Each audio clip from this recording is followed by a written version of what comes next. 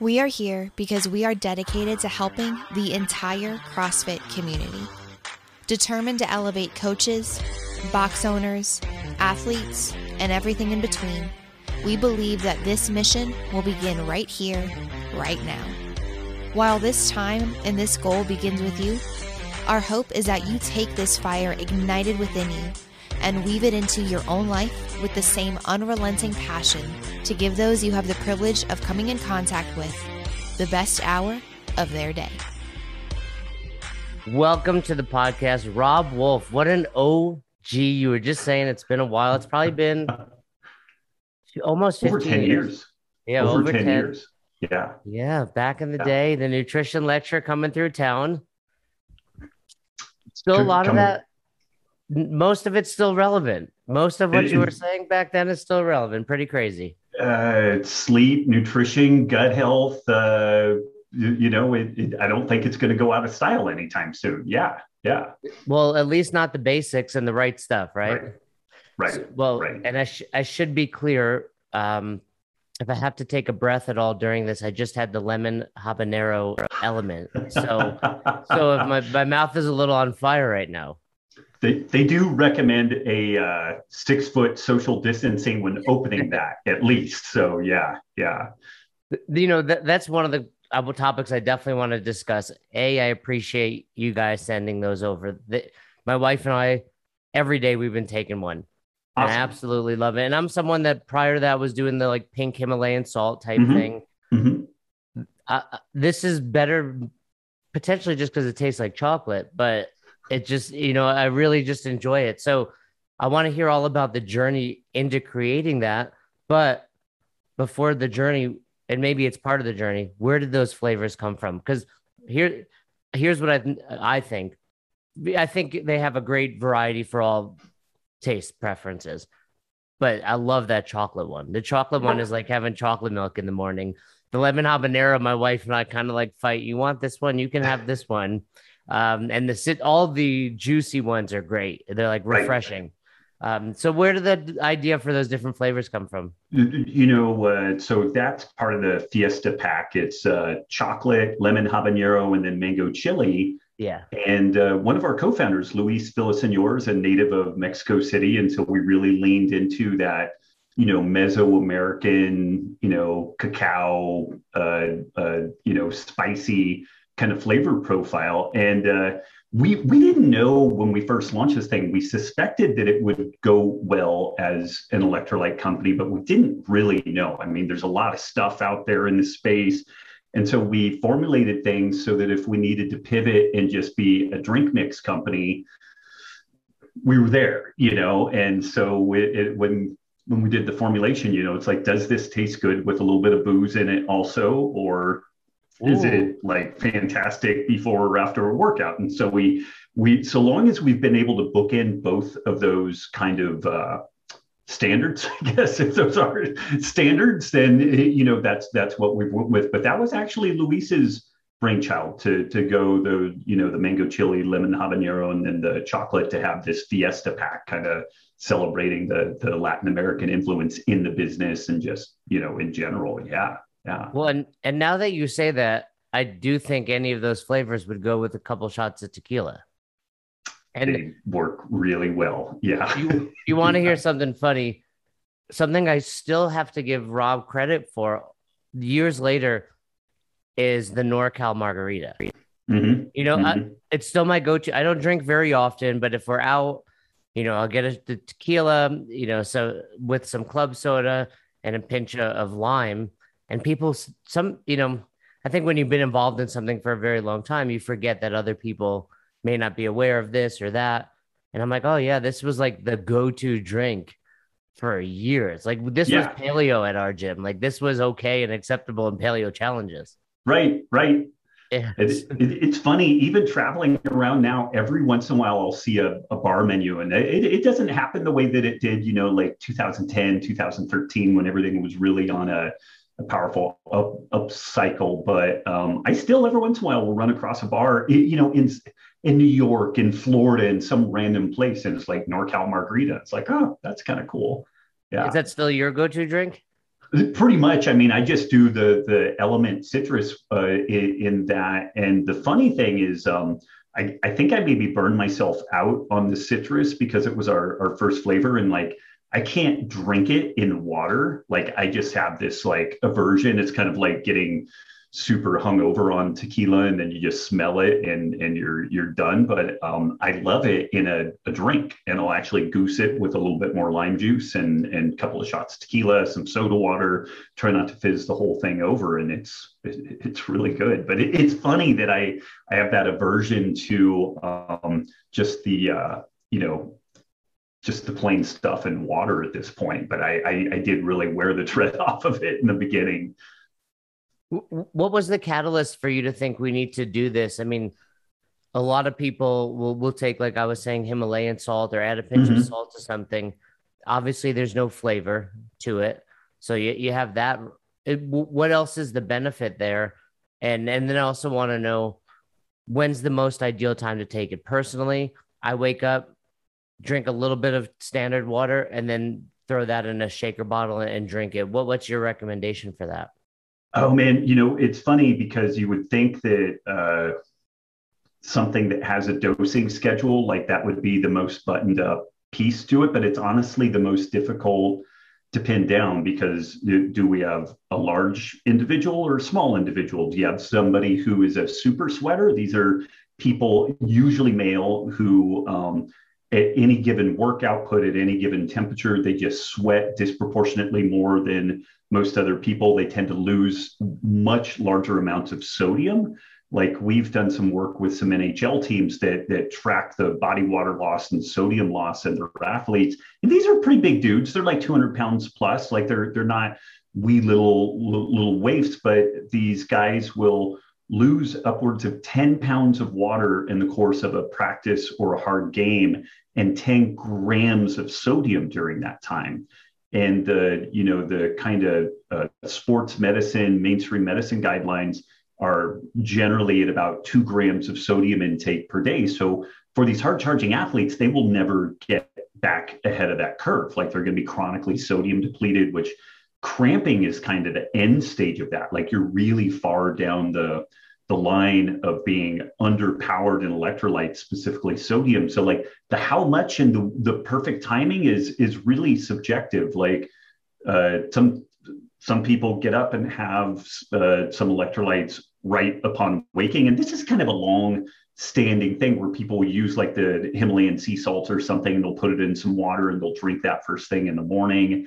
Lots of people do post workout, peri workout. It's really based off of needs. So if you're feeling lethargic, kind of foggy headed, low energy levels, then instead of just assuming that maybe it's a carb issue, instead of immediately assuming that you need more caffeine, maybe look to electrolytes and see if that is the main problem. And I mean, interestingly, going way back in CrossFit history, it was 2004, 2005, I was in Santa Cruz and chatting with Greg Glassman, and we were just talking about like the zone and different things. And he mentioned that if folks didn't aggressively supplement sodium, that they just kind of flamed out. Like that was this kind of like secret piece to making that approach work. And I heard him say that, but it was just kind of one of these things that went in. I'm like, oh yeah, I'm not afraid of sodium. I salt my food. But it was almost 20 years later that I really appreciated, oh, this is actually like how much you need. And this is part of the reason why we flavored these things, because just salting your food, what we find is folks do an okay job, but they virtually never hit the targets that we have out there, particularly if they're really hard charging athletes, police, firefighters working in a hot or humid environment. Like they're always under, powered in what they need to do from the electrolyte standpoint. And so that was part of the impetus of doing this, making it a pretty tasty beverage so that people would be kind of induced to drink more of it and get more of that electrolyte down the hatch. But it's worked remarkably well. And it's funny, I don't know that like Barry Sears had ever talked about the need for additional sodium. He had also done some pieces that said, oh, you don't need to worry about sodium so long as you're not eating a ton of refined carbohydrates and you're not, in this like insulin resistant kind of mode. But it's really so important, but it didn't get woven into like the religious doctrine of like doing the zone, and similar thing with like low carb and keto and all that stuff. Like if somebody is put on a medically supervised ketogenic diet, that dietitian is going to make certain that the person gets at least 5 grams of sodium a day. Like it's understood due to this phenomenon called the natriuresis of fasting. When somebody fasts or is on a very low carb diet, their insulin levels drop, which causes a hormone called aldosterone to decrease. And aldosterone is what causes us to retain sodium. When we retain sodium, we retain water, and we all want some degree of that. Like you don't want too much, you don't want too little. And so this is another thing that even in kind of low carb world, and I'm a pretty good biochemist. I understand the metabolic pathways and all that stuff, but it was never part of that like central dogma that like sodium was as important as protein in this whole story. And then I met Tyler Cartwright and Luis Villasenor. They're the founders of KetoGains, and they've worked in a clinical setting with just tens of thousands of people over the years, and they really understood the need for the sodium piece.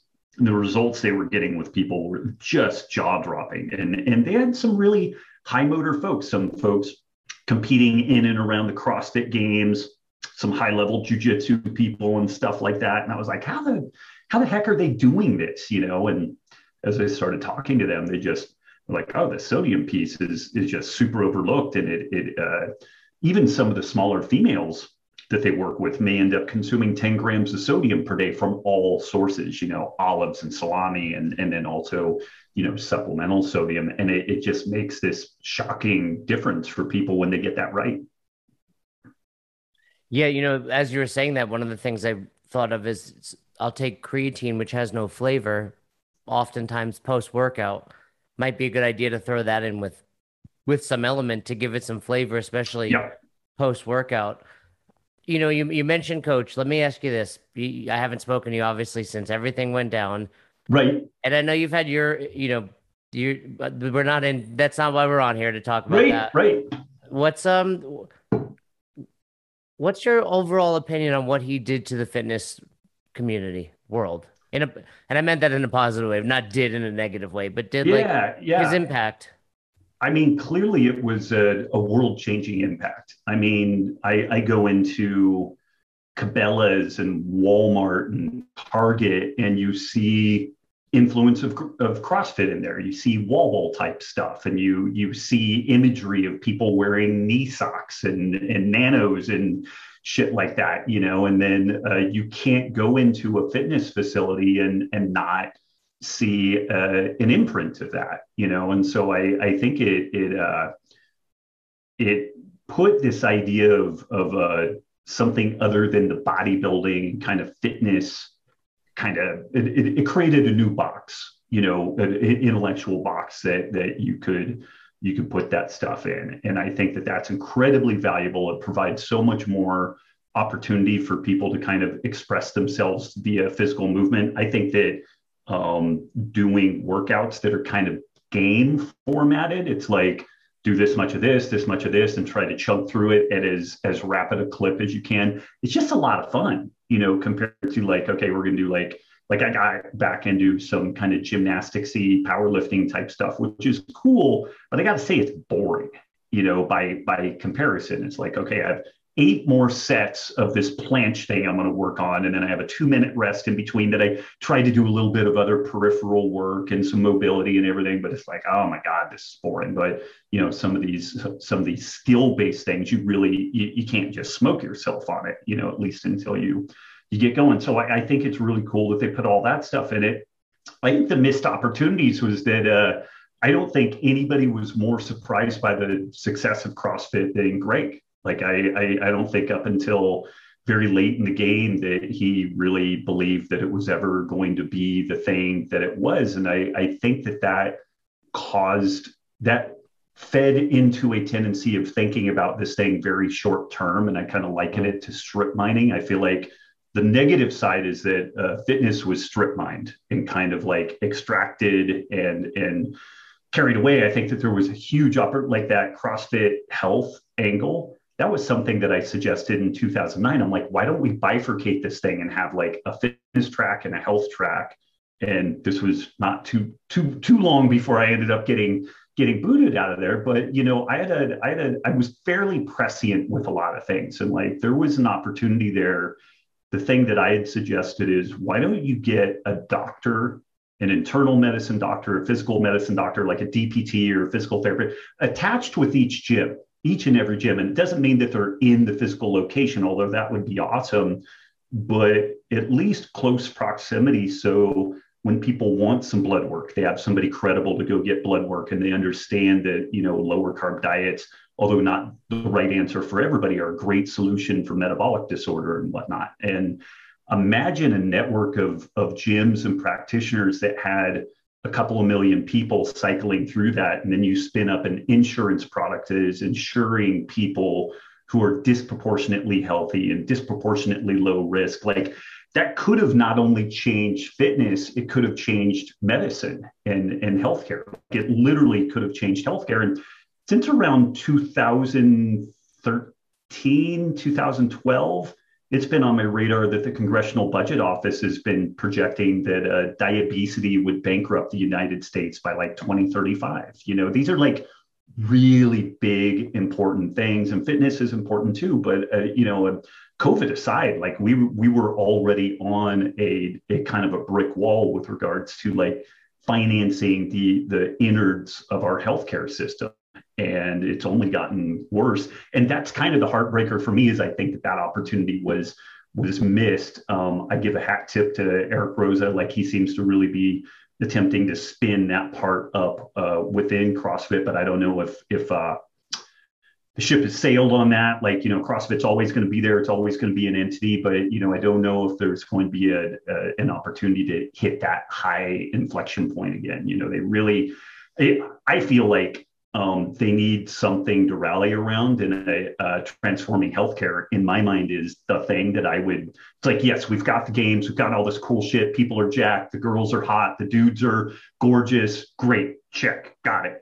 Now let's fucking save healthcare and like really do kind of like a Rob Roy, like, a war cry around that stuff. And I don't know if there's quite the will, or in my opinion, the awareness. I could be wrong about all that stuff, but again, I'll pat myself on the back a little bit. I've been able to look around some corners and look down the road 10, 15 years on a lot of this stuff and have a sense of, hey, this might be a good idea to orient things this way. Yeah. One of the things you said, I think, is absolutely true.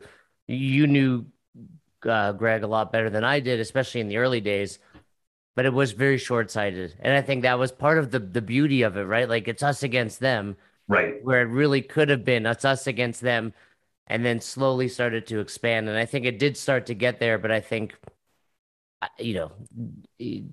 we've said this before on the podcast, like, he's insane, right? But the insane part of him is like what allowed him to create that, anyone that's a true entrepreneur. I'd say the same about you. I'm sure people say it about me. Like, you have to have a touch of craziness to do that. It's just a matter of where that balance is. Yes. Yeah. If you realized how hard and how unlikely success was doing something new, you just wouldn't do it. And yeah.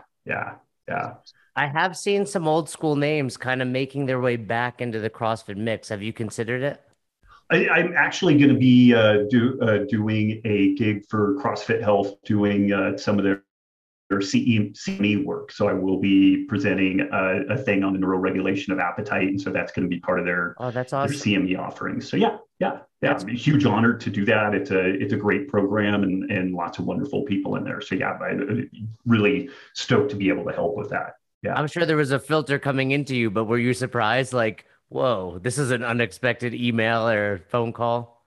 Not super duper, because it wasn't too long after, like, I knew Eric Roza long before he purchased CrossFit. He had Chris Kresser and I go out to his gym, man, a long time ago, 6 years ago, 8 years ago, something like that. And we went out there twice to Sanitas and did some seminars for him. And so we had a little bit of a relationship prior to all that stuff. And it was maybe a couple of days, maybe a week or so after that transaction at least was underway, that he reached out to me and was, just kind of checking in and asked me some questions about like, hey, what do you think about all this stuff? Where do you see some of the, the challenges that CrossFit globally faces? And then like at the individual level, like owning a gym and stuff like that. And so we shared some ideas around that. So I wasn't super surprised. What has been surprising to me is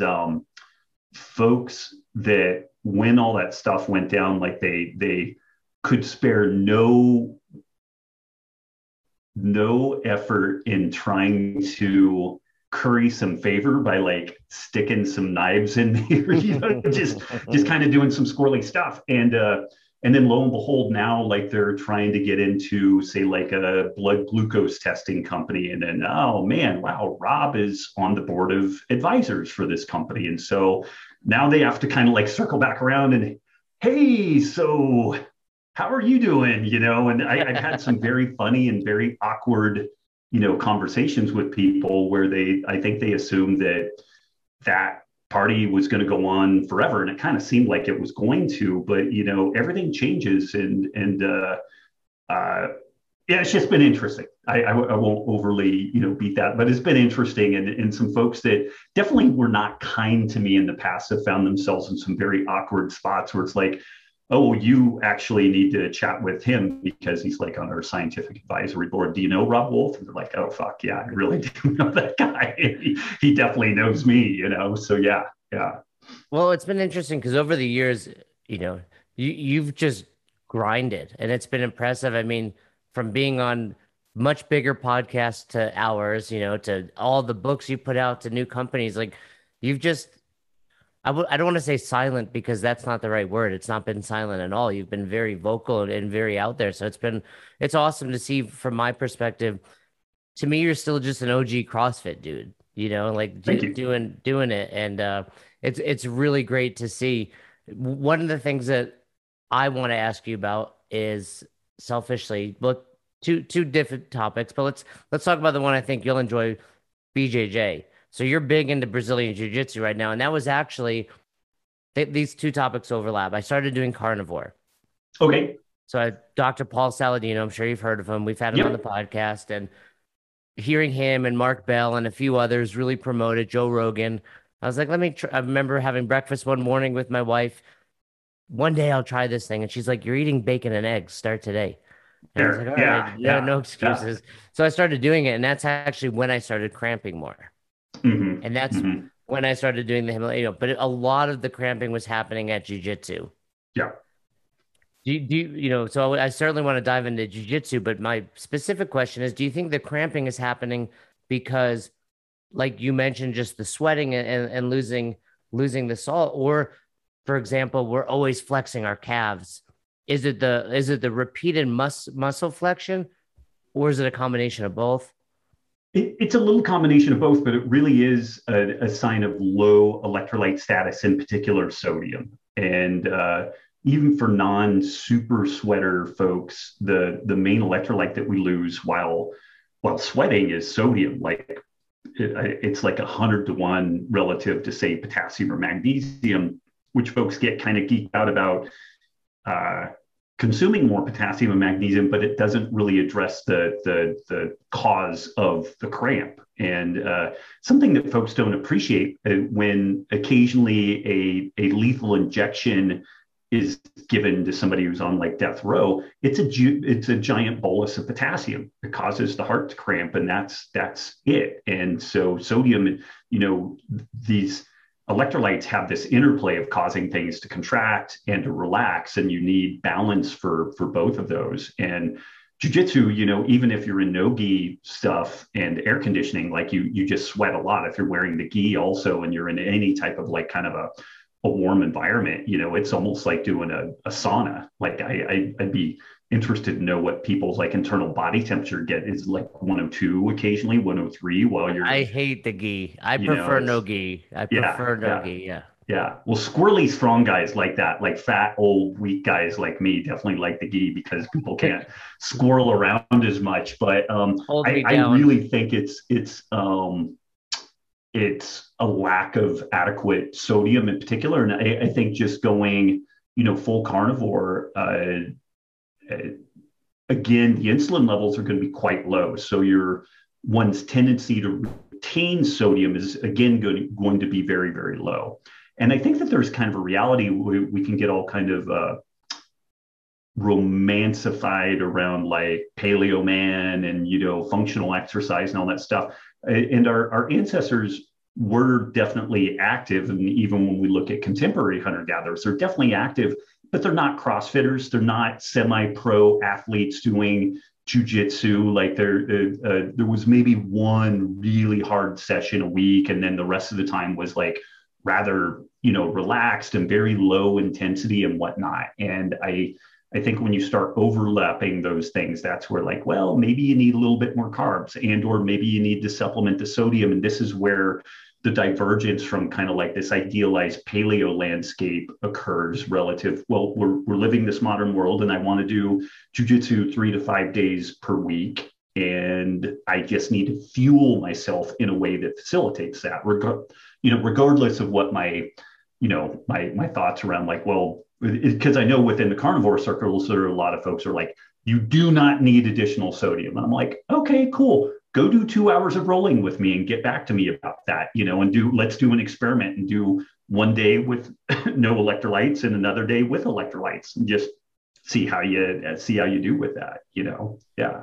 Yeah. I mean, the calf, when that cramps, it's just pain. It feels like your shin is going to break. Yeah. Yeah. Where you've got, it's bad. It's bad news. Yeah. Yeah. And I mean, when I was really, I'm still, I would say meat based, but incorporated some fruits and vegetables back in. But there was a few nights I woke up and my adductor was cramped. And you're like in the middle of the night, you're like, I don't even know how to stretch this thing to try to loosen it back up. And it's just the worst pain. But I know you are a heavy jujitsu practitioner. What caused you to get back into it? I think much like me, there's a lot of ebbs and flow in your jujitsu career. Like when you're an entrepreneur, life just gets in the way. And as much as I love jujitsu, I'd put it right at the top of my favorites. It was often the first thing to go. Yeah. Because it's not the difference between jujitsu and CrossFit is it's not an hour. Right. For those that don't practice, it's you have to get there. Usually it's like an hour of drilling, 30 minutes of rolling, get home.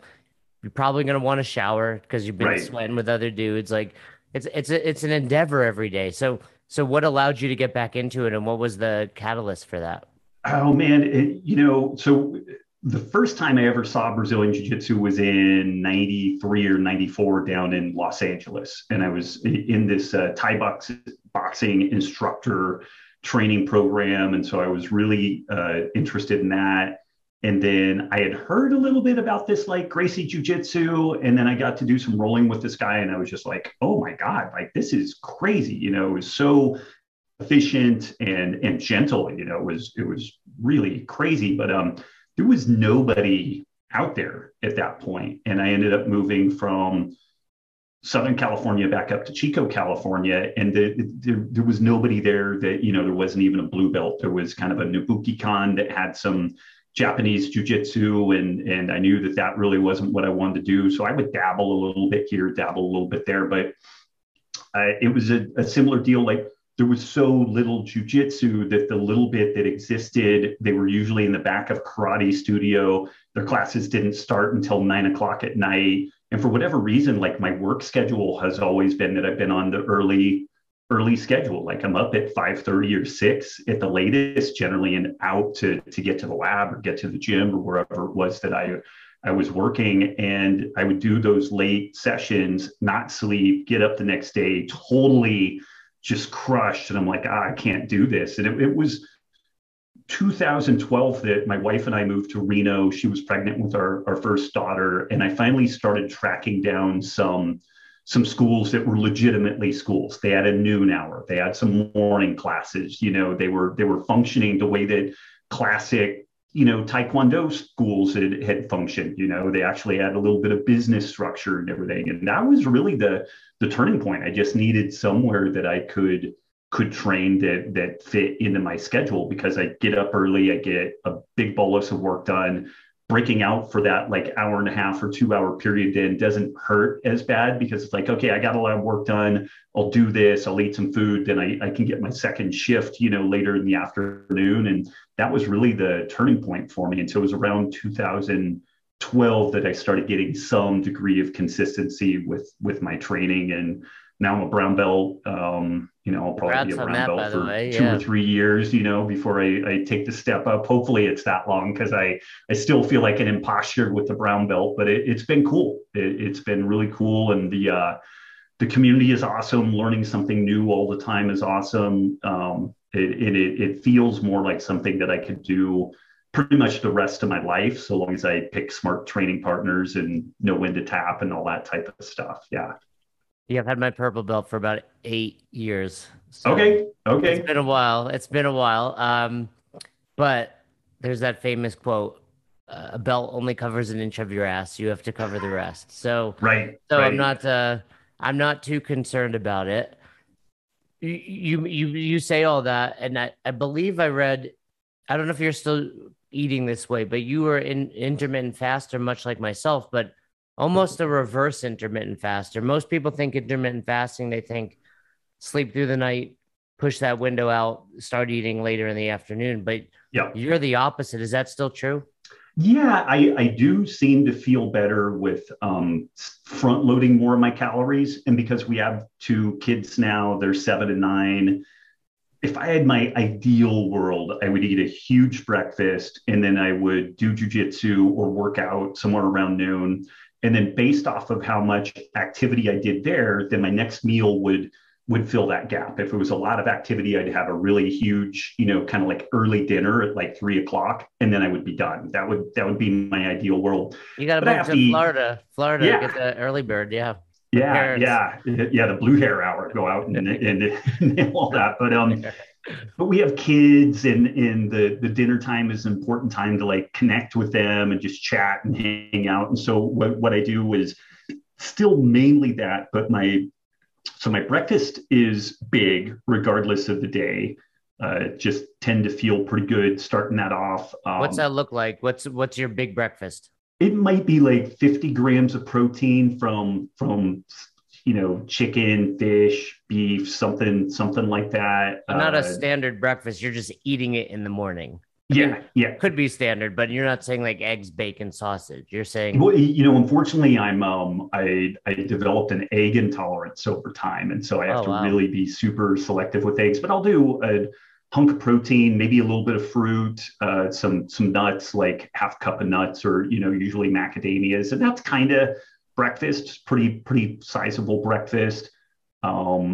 I definitely focus on kind of the low FODMAP, because I will definitely get gassy, and like having somebody give you horrible side control pressure or something, and you're just like farting all over the mat is terrible for everybody involved. And so I just noticed that I don't have that bloat and everything. And so that's better. And then I'll eat when we get home. And usually it's a pretty good, like if we had a barn burner of the day, it's a pretty good sized meal. And then the dinner is just kind of a token thing. It's like a little bit of protein and a little bit of like greens, or, a little bit of fruit, some berries with some whipped cream or something like that. Like it's really kind of a token deal, because again, I feel like I just sleep a little bit better. My body winds down a little bit better by having fewer of the calories late in the day versus early in the day. And I followed a guy, Bill Lagakos, for a long time, and he's really geeked out on this kind of circadian rhythm, circadian biology thing. And I don't think that the early versus late is a complete deal breaker one way or the other. I think that focus on your protein, make sure that you're not over consuming food. And that's kind of where the most important stuff happens. I think that the rest of this is very tertiary, but I do notice that my sleep is a little bit better. Back when I wore some HRV platforms, I would notice my HRV score was improved when I did more of this earlier food, very light, in the evening. I don't go so light that I'm hungry in the middle of the night. So I kind of pay attention to that. But yeah. So I do some time restricted eating, but I definitely do tend to front load the calories instead of back load the calories. Yeah. And that's interesting. It's interesting you said that about HRV, because that was something I was experimenting with my Whoop. Is, man, my HRV was just low, and I'm a faster, and I tend to go like 22 hours a day. We have a 7-month-old, and typically right around the time I want to start eating, she's having a meltdown, and I can't get to so it just pushes back another hour or two. And then my HRV was really low those nights. And I realized, okay, if I stopped eating 2-3 hours before bed, my HRV would skyrocket. So I think that's a big deal as far as people trying to improve their HRV. Let me ask you a funny question. Can you explain HRV to a 5-year-old? HRV, so it looks at the way our heart beats, and our heart shouldn't be a metronome. It shouldn't sound like a clock ticking. It should speed up naturally. It should slow down naturally. It should be really variable. And tracking that over time gives you some insight into how much stress you have. We would call it allostatic load, which is not 5-year-old typically appropriate. But this is where, I wrote my first article on intermittent fasting, kind of went out to the CrossFit community in 2005. And by 2006, I was like, oh my God, what have I done? Because I released it into a bunch of type A, like idiots, who were like, oh, 16 hours is great. And 22 or 23 hours must be even better. Oh, and I'll eat 5 grams of carbs a month. And it's just super overreaching, overtraining. And so it's really looking at the total stress load that an individual takes in. And that's something that historically we've been like, well, if you're a student athlete, you can go work out hard because all you're doing is sitting on your ass studying. But it's like, oh, well, cramming for that calculus exam is actually super exhausting. You can't just like separate that stuff out. And, you're not going to recover the same way from physical activity if you're really mentally challenged at the same time. And that's just kind of more like a possibly enjoyable stress, or at least a stress that we've chosen, to say nothing of, a sick kid at night or a police officer that has shift work and stuff like that. So the HRV just is a imperfect but very good measure of the total stress load an individual has.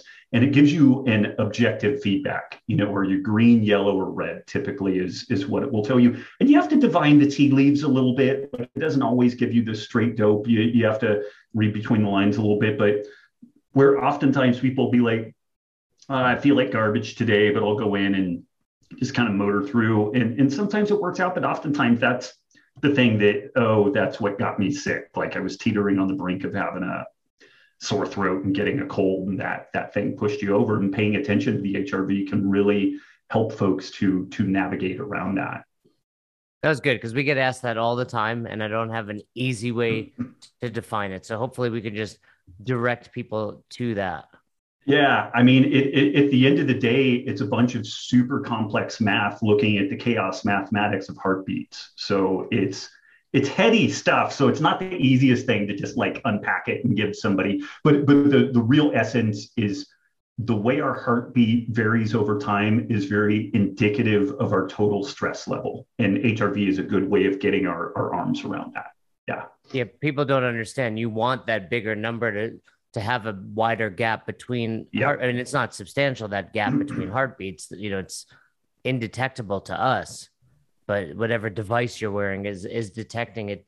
Do you think CrossFitters in general get so wrapped up in the minors, things like the Whoop, things like, like you said, fasting for 16 hours is good, so 20 hours should be better, rather than focusing on the basics? I think it's easy for everybody to do that, not just CrossFitters. And like sleep is this thing that folks will jettison sleep to get into workout. And this is a tough one, like somebody who works a demanding schedule and then they get home. Do they train in the evening? Well, if I train in the evening, then I don't sleep. Okay, they don't train in the evening, but now they're waking up at 4:30 a.m. to train in the morning. And so then it's like, well, I'm not going to fucking train at all if I don't do this, So you really end up pinched on that. But, the basics of like figuring out adequate protein level. Do you run better on carbs or fat or a combo? Like, I think that's a big deal. Do you have any problems with immunogenic foods? Gluten, dairy, a little bit of experimentation will figure that out.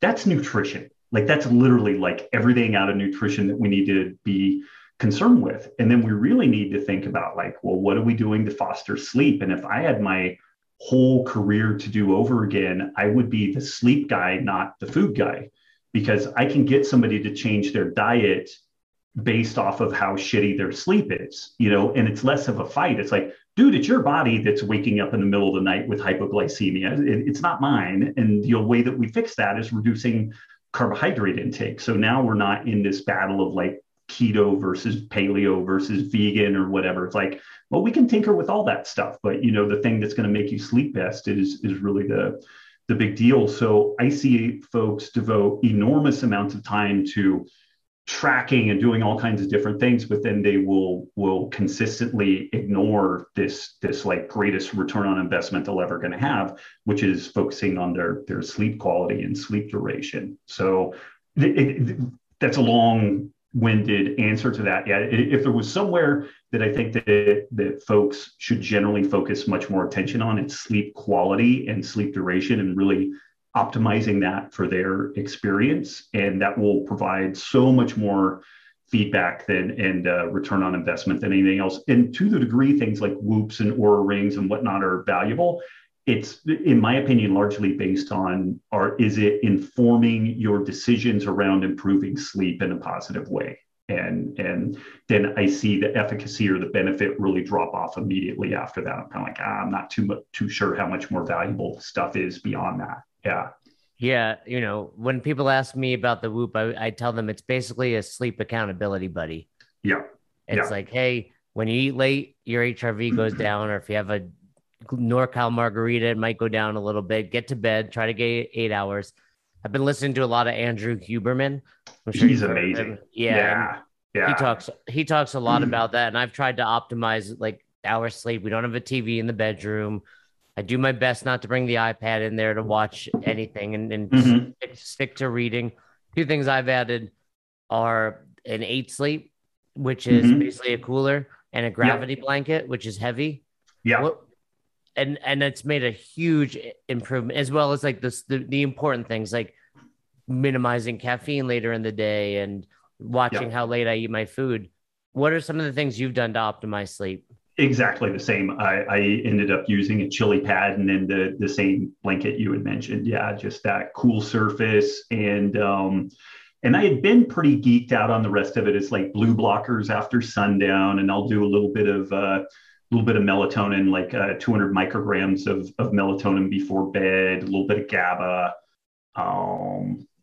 Try to get as much outside light during the day as I can, like that early morning light and the late evening light is really important for setting up circadian biology. So I was pretty good on all that stuff, but that additional thing of having like a chilled sleeping surface and then that super heavy, I don't know what it is. It's like going back to the womb or like something. I don't know what it is, because you actually have 2 kids. You know this. You must have swaddled back in the day, because we were all about that swaddle for 3 months. One of our kids loved it, and the second kid hated it. I mean, it made her nuts. And I tried on a pair of gloves the other day, and they were way too small. And I have this weird claustrophobia thing. Like, I didn't know if I was going to have to cut the glove off my hand in the store. Like, I was freaking out. So I have this weird kind of like claustrophobia thing, but yet with this heavy blanket doesn't induce that in me, which I thought it would. I had a little anxiety going into putting this like really heavy weighted blanket on me. I'm like, Nikki, if I freak out, like just get this thing off me, but it laid down on me. I'm like, oh God, this is amazing. It was like rubbing a crocodile's belly or something, So those are 2 biggies. I was doing like the blue blockers. I do a little bit of, sleep supplement support. I try to be diligent about being outside during the day and getting my getting sun on my body and light in my eyes and all that stuff. But the change that it chilled, like 8 Sleep and then Chili Pad have been kind of the biggies that I've seen. And then that weighted blanket is just amazing. Yeah. Yeah, I'm sure there's other companies. I use Gravity. You know, we have no tie to them, but I also did their weighted eye mask, which is great. Yeah, my wife Roz hates it. I wouldn't say she hates it. She just doesn't love it. So I wind up, it's a 35-pound blanket, but I wind up with 70 usually because it's like her half folds on top of mine. Right. It's heavy. Like, you know, I didn't realize how heavy that would feel. I'm usually a guy that would lift his feet to tuck the blankets underneath, and you can do it, but it's like a leg extension in the middle of the night, you know? And I'm like, but I also was the guy where I would wake up and my blankets were everywhere. I literally just slide myself out of bed and it's already, you know, reading the book, Make Your Bed, you know, I'm a big proponent of that. And I'm like, I don't have to anymore. So it's when I tell people about the 8 Sleep, again, I don't know if you have a relationship with them, but for me, I've just bought one. It was about $1,800. And it's funny, people like balk at that. I'm like, you got every piece of apparatus you can need and don't need for CrossFit. Your wrist wraps, your knee sleeves, your belts. You're buying all this supplements you don't need. Save it for a few months, and this is the most important supplement that you need. Because if you sleep better, like it's a performance enhancer. Like you're on PEDs if you do that. Yeah. Yeah. I mean, I'm almost 50, and I mean, I still motor along pretty well, and I think a big part of that is I'm very lucky. I get very good sleep. Like I've been able to construct a lifestyle that affords that, and I kind of really defended it almost at gunpoint. But when I don't have good sleep, I feel so terrible. My joints ache. I don't recover. That potential to catch a cold or something like that is so much greater. And it sounds so passive, and it's like, oh, I'm sleeping and it's enjoyable, but so it can't be as good, like junk food is enjoyable. So that can't be good either, but it's like, no, man, the sleep is really where it's at. And I really agree with your thing there. It's like, you don't need the other pair of shoes. You don't need the other pair of pants. Like, save your money and get one of the, invest $2,000 in like your sleep gym, It's a one-time expense too. You don't need it over and over. Yeah. Because of the pandemic, I've not been traveling as much for CrossFit seminars. And recently I just did 2 seminars in a prison, and my recovery is generally really good. Mm-hmm. And I got a 4% on. Oh, wow. And I think it was just my body was like, where are we? You don't have any of this, to a fault. I'm spoiled there. So I think it really makes a difference, because even on nights where the baby wakes up or I don't sleep as long as I'd like, my recovery stays high because the quality of that sleep is better. Yeah. So I've often said there's sleep, stress, fitness, and nutrition as far as 4 pillars. And I've not created that. You and other smart people have said similar things. And oftentimes sleep is the first to go. Mm-hmm. Maybe nutrition is, and I remind people, fitness should be the first thing to go if we're looking at long-term health. Do you agree with that? I would generally agree with that, fitness can go on such a low maintenance dose, like once or twice per week of some 3 sets of a 90% effort on squat, deadlift, bench, you'll maintain. Or if you decline, you'll decline super slowly over time. You lose like 2% a month or something like that. Like, you can really maintain that. Aerobic capacity declines a little faster, but that's where, one modest session, of lower intensity, and like one interval-based session can maintain 85% of your baseline, like aerobic capacity. So we're talking about like literally minutes a week to maintain what people have had. And so then you don't fully give it all up, but it's, maintenance is so easy compared to getting better at something. Like, if you've got a 400-pound deadlift and you want to maintain within 10% of that maintenance is easy. If you want to get to a 420-pound deadlift, the amount of work to do that can be just absolutely monumental. And I don't I think that people work so hard to get somewhere that they don't realize how easy it is to relax and then just, okay, I'm going to take a 10% hit. But then when my life gets itself squared away, I'm only 10% off of my best. And it was taking no time out of my day-to-day life, or, virtually none. They really underappreciate how easy it is to maintain. That just the ego gets wrapped up and they're like, well, if I'm going to lose anything, I'm just going to lose all of it, and yeah. And I try to remind people, like, you mentioned a 400-pound deadlift. If you have a 360-pound deadlift, that's more than you will hopefully. I always tell people it's more than you will need. And if you need more, you're going to have whatever craziness running through you in that moment. It doesn't matter if it's 360 or 100, you're going to lift that car off the baby or whatever it is, Right. So right. You get a goddamn neighbor to help you, it's like, yeah. Exactly. Well, Rob, it's been fantastic talking to you, other than robwolf.com, which is still impressive that you own that domain, and drink. And for the record, it's LMNT. NT, but we pronounce it element. Yeah. Right. Yeah. So drink lmnt.com. And like I said, I highly recommend, is there any other place we can send people to check you out? That's most everywhere that I hang out. Yeah. So, and you sent me those packages. Are those available in any sort of different ways, or are they the party pack, or I forget what you called that one pack? Oh, that value bundle. There's the Fiesta pack. There's a bunch of different ways to get them. Yeah. And I don't know if we still have it going on, but there was a free plus shipping sampler where it was like $5 and they'll send you all eight of the flavors, and then you can check it out. And we have a 100% money back guarantee. Like, if people don't like it, we'll send their money back. But yeah, generally folks, if they try it, they tend to really enjoy it.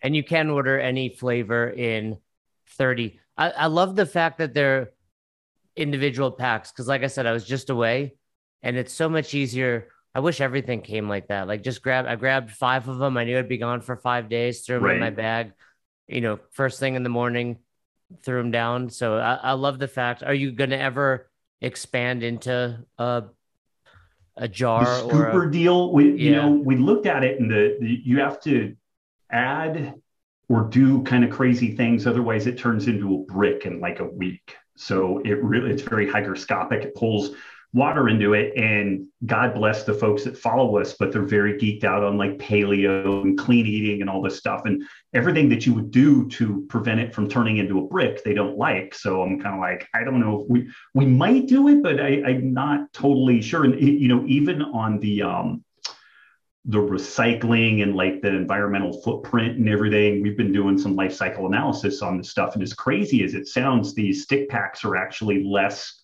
footprint than a can, unless you get into this complex deal where you send people a really nice can, and then you have this kind of minimalist packing that you send the stuff as a refill in. And then the problem with that is that if it's hygroscopic, it starts turning into a brick. So we've looked into it a lot, and it's funny because it's just salt, but it's a non-trivial like kind of engineering problem to figure out how you don't deliver somebody a brick of salt, which then they is unusable basically unless they're like breaking it into pieces. Yeah, that makes sense. I hadn't thought about it from that perspective, but yeah, you mentioned I use a company called Seed for my probiotic. Yeah, so they do that. I have like their green jar, and then every 30 days they send me, but that's a pill, so it's a little bit different as well than what you're suggesting. But I like it.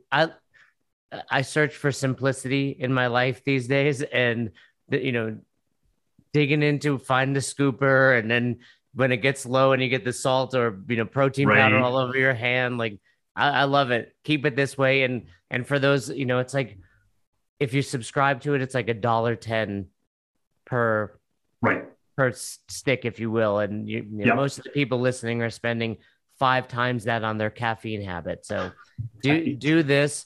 If you've ever cramped in the middle of a workout, this is the way to go. Because it's, by the way, I didn't get to that point, but this stopped the cramping. Yes. Once in a while, I'll still get a calf cramp at jiu-jitsu. It's probably, like you said, it's more indicative to how much water I've drank, how long I've been training. And It does happen more so in the gi Yep. that you mentioned, which you're hotter. You're You're also hotter and you're sweating more. tend Yeah. to Yeah. probably tend to hold those positions a little longer, so your muscles are Yep. flexed a bit longer. So Yep. more excuses to avoid the gi in the future. Exactly. Really. Maybe that's why I'm still a purple belt after 8 years. Who knows? But and then of course all your books are amazing. We have literally all of them on Audible. My wife's a big nutrition geek. She just finished her course, but she's always it's one of the I turn on the it's funny. I turn on the car sometimes, and if she were in it last, your voice will pop up or like funny. It's and I'm like, what is she listening to now?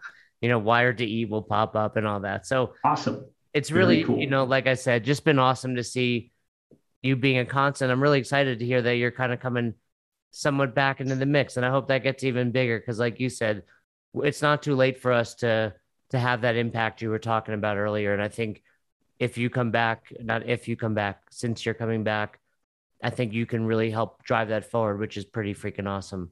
Yeah, it's cool. Like I saw early on CrossFit changing the world. I told Greg almost 10 years ahead of when I projected he would have 10,000 affiliates. And it actually took a little longer than what I guessed. But I was pretty spot on with that. But it's in my opinion, CrossFit is possibly the one thing that, if properly rolled out, could really change like our food systems, our healthcare systems, because this decentralization of these gyms is so powerful. It's a multi-headed hydra, and then if you add some kind of leveraging of things like local food distribution, and you spun up an insurance product so that people were stepping outside of the standard third-party payer system and stuff like that, and they're really being rewarded for taking good care of themselves, it could change everything, and even if it didn't change everything, it would change for sure change the lives of the people involved with it. And it would, fitness is big, but fitness is a rounding error in the bank ledger of medicine. And if all you want to do is make money, then fucking go in and change medicine using a fitness modality, and I really think that's the opportunity there. So do it because we all have children and we want a better world, or do it because you just want to make a retarded amount of money and go forward in the world, So yeah, either way, it's a win. Yeah, I love it. I love it. Well, once again, we appreciate you coming on, Rob. Thank you for everything you've done and continue to do. It's been a great time catching up with you. It's great reconnecting with you. There was a time where we would see each other like 3 or 4 or 5 times a year, and then it's just poof, So yeah, it's great seeing you. Yeah, I mean, I went to email you after seeing you on Brian's podcast. I was like, oh, I should reach out to Rob. And for reference, I had Rob at NorCalCrossFit.com. So yep, that's an indication. That was a long time ago. Into how long it's been. Yeah. I was like, okay, let me, hey, Brian, can you shoot him an email? I don't think This is up to date. Yeah. So very cool. Thank you very much, Rob. Take care. So you never miss an episode of the podcast, subscribe to our YouTube channel and on all major podcasting platforms at Best Hour of Their Day. Thank you so much for tuning in and for being a part of the best hour of our day. See you next time.